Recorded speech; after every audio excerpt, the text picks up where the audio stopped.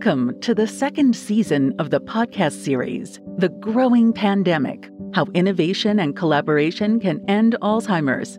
Brought to you by the Global CEO Initiative on Alzheimer's Disease, or CEOI, this podcast series explores opportunities to accelerate our fight against Alzheimer's disease, shared during the 2021 Lausanne Workshop. This convening, held each year in Lausanne, Switzerland, is the world's leading stage for global dialogue on how to speed new innovations in prevention, treatment, and care to those impacted by Alzheimer's. CEOI is an organization of private sector leaders who have joined together to provide business leadership in the fight against Alzheimer's, a growing pandemic that threatens to devastate communities, national health systems, and the global economy if we fail to act. In Episode 3 of Season 2, we'll explore novel therapeutic approaches to Alzheimer's disease. The panel includes leading experts and researchers. Jana Hutz is the president of ASI's Center for Genetics Guided Dementia Discovery. In this role, she leads discovery of novel therapeutics focusing on drug targets associated with Alzheimer's by human genetics. Saul Cato is a professor of neuroscience at the University of California, San Francisco. He is also the co-founder and CEO of Herophilus, which joins human brain models, scaled biology, and machine learning to advance drug discovery. Christopher Missling is the president and CEO of Anavex Life Sciences.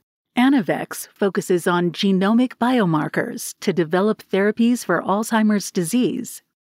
Brant Vaughn is the CEO of Cognito Therapeutics, which is developing a non-invasive medical device that uses neuromodulation to target disruptions of the brain's electrical activity. Christian Ran is an assistant professor at the Cardiovascular Research Center and the McCants Center for Brain Health at Massachusetts General Hospital in Harvard Medical School. She is also the co-founder of Avon Therapeutics. Roberta Diaz-Brinton is the director of the UA Center for Innovation in Brain Science at the University of Arizona Health Sciences and the moderator of the discussion. Together, they share their perspectives on the current state of the field and the most promising approaches to accelerate drug discovery for Alzheimer's and dementia. Please note that the opinions expressed by participants are their own and do not necessarily reflect the positions of the organizations they represent.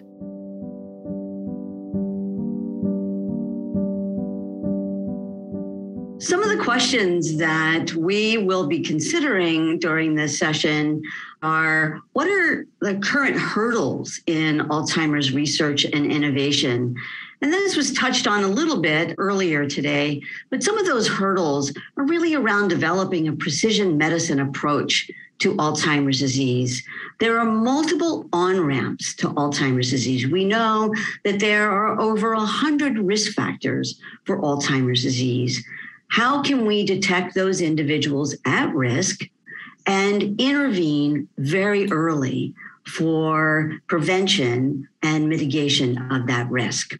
The Alzheimer's Drug Discovery Foundation site has recently posted a phenomenal development for the current state of therapeutic development across the world and across the globe, with over 118 clinical trials currently being performed across different phases of the clinical trial spectrum.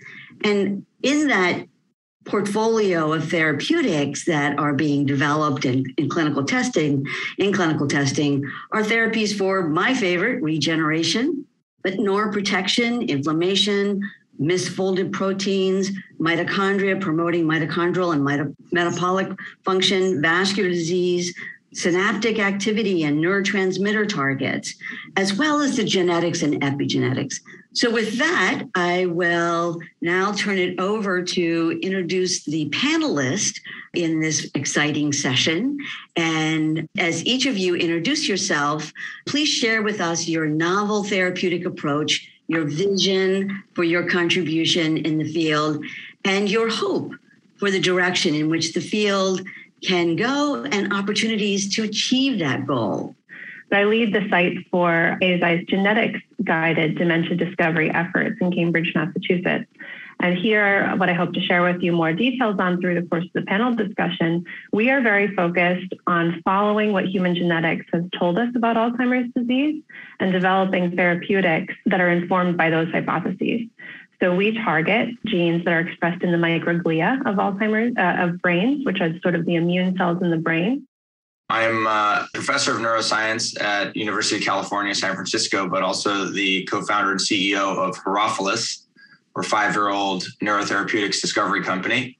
And our approach and our belief is that you need to, we as a field, we need to do a lot, go back in some sense to the drawing board of doing deeper and more extensive preclinical modeling of disease using a new generation of more sophisticated in vitro modeling. This is human cell derived in vitro modeling.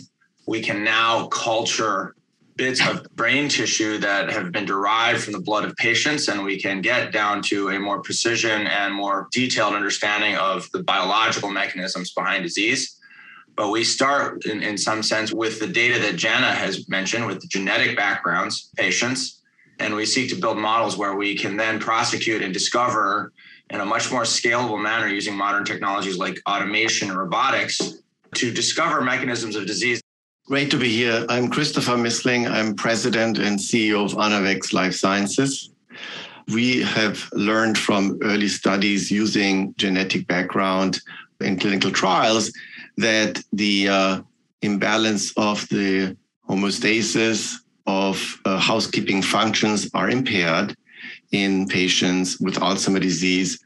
And what we have found, though, is that the body itself has mechanisms to compensate for these imbalances and homeostasis dysfunctions. And we have activated these body-owned defense mechanism. And what's interesting is that this approach, which was taken from the playbook from oncology, has led to, in oncology, immunostimulation to very successful outcomes, is here at the test to be applied also in CNS. Hi, I'm Brent Vaughn. I'm the CEO of Cognito Therapeutics. We apply optogenetics to be able to directly target abnormalities and disruptions of brain electrical activity to ultimately impact both structure and function and affect disease modification in neurodegenerative diseases, beginning with Alzheimer's. We've learned that abnormalities and disruptions in electrical activity across the brain are in themselves novel druggable targets, and we've shown they change function, but also change protein pathologies and structure. We've now done this across multiple phase 2 studies, and we've shown that our therapeutic intervention has the ability to, or at least the potential to, slow and arrest the progression of Alzheimer's disease, which is our lead indication. We were granted breakthrough designation based upon our phase 2 study earlier this year. We've shown the ability to improve memory, cognition, functional symptoms as well. And one of the things that we think is most exciting, we've shown across multiple studies the ability to slow or arrest the accelerated brain atrophy and volumetric loss that is seen with Alzheimer's progression. All right, I think I'm next. My name is Dr. Christiane Ram. I'm an assistant professor at the Cardiovascular Research Center and the McCann Center for Brain Health at the Massachusetts General Hospital and Harvard Medical School. I'm also the leader of the program for neuroprotection and exercise. Our research is interested in finding the molecular mediators of the beneficial effects of exercise to identify them as druggable targets to treat cognitive decline in aging and Alzheimer's disease. I am also the scientific co-founder of Avum Therapeutics, which is a company who seeks to also harness these protective molecular mediators to find novel therapeutics to treat neurodegeneration or neuromuscular diseases. One of our recent studies actually has identified one of these very promising targets.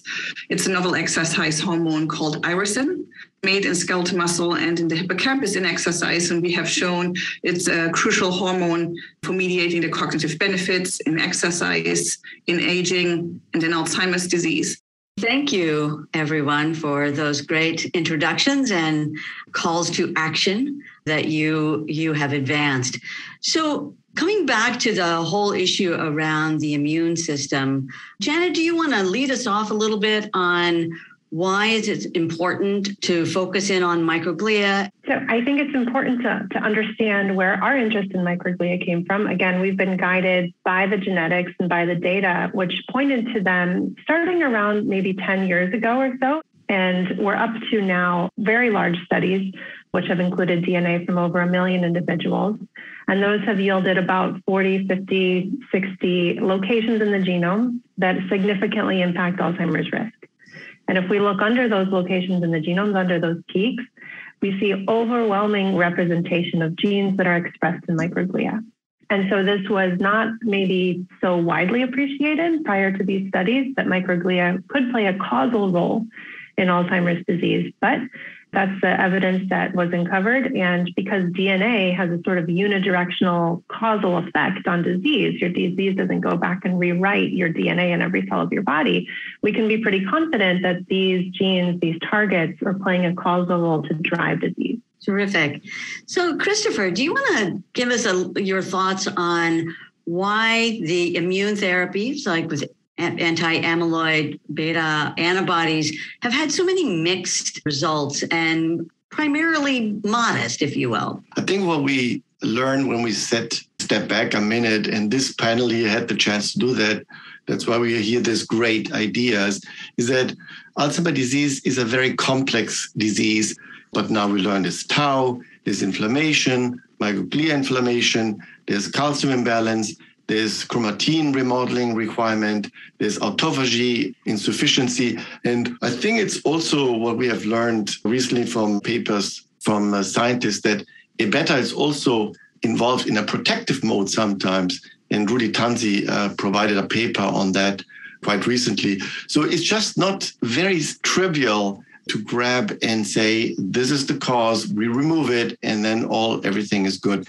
And I come back to the lessons learned from oncology, where there's also was 10 years ago, even before, a realization of that targeting the cancer itself, kind of like micromanaging it, is maybe not the most astute way. It is a way, but it's not the most astute way. Maybe we can use the body-own defense mechanism, which is much more potent in its entirety. And that led to the activation of the immune system to fight the cancer. And that's the same here in Alzheimer. The thinking might be better off to go in that direction. And that's what we have been done.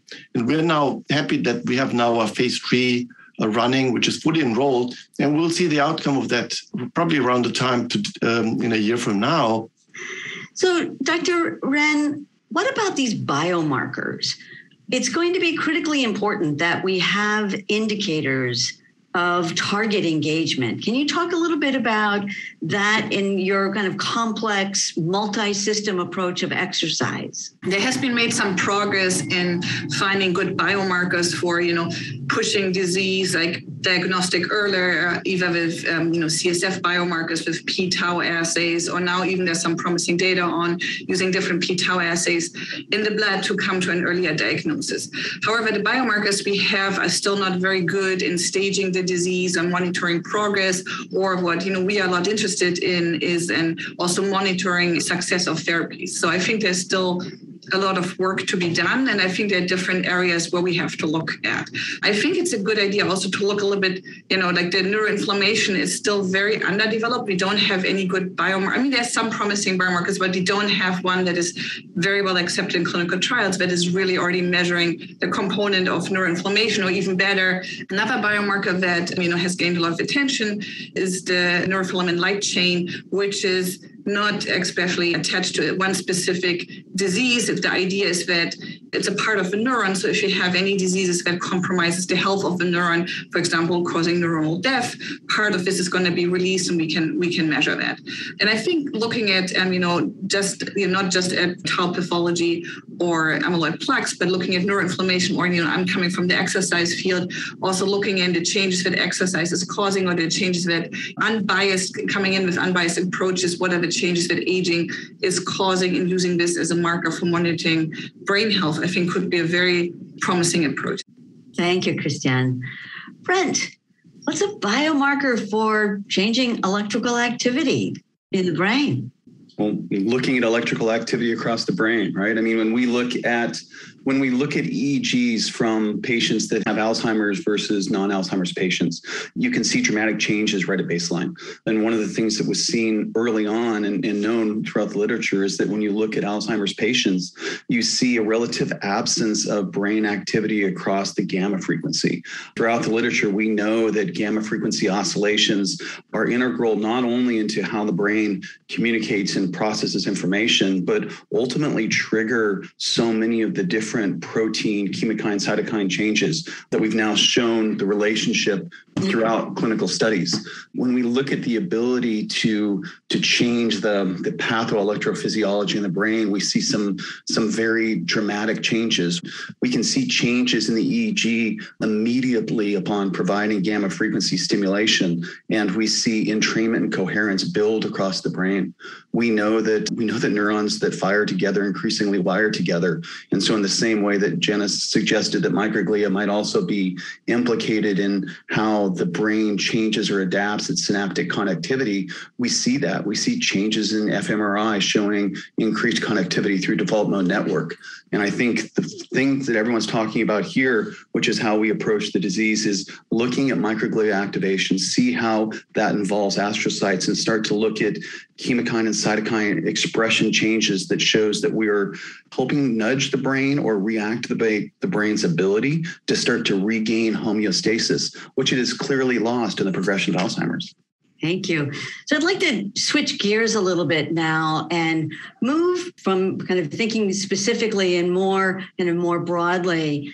On my end, we've developed a startup, New Therapeutics, it's NEU Therapeutics, to advance commercialization of our regenerative therapeutic, because if we don't commercialize, we don't ultimately reach our target, which is the Alzheimer's patients. So I'd like for each of you to kind of share some of the challenges and successes and lessons learned for your journey on moving from discovery to ultimately to commercialization. ASI's been doing this for a long time, going back to Aricept, right, bringing therapeutics to market for Alzheimer's disease.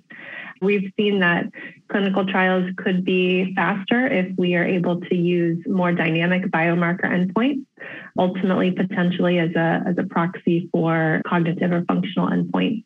So, kind of to expand on that a little bit, Brent, can you talk a little bit about these surrogate biomarkers?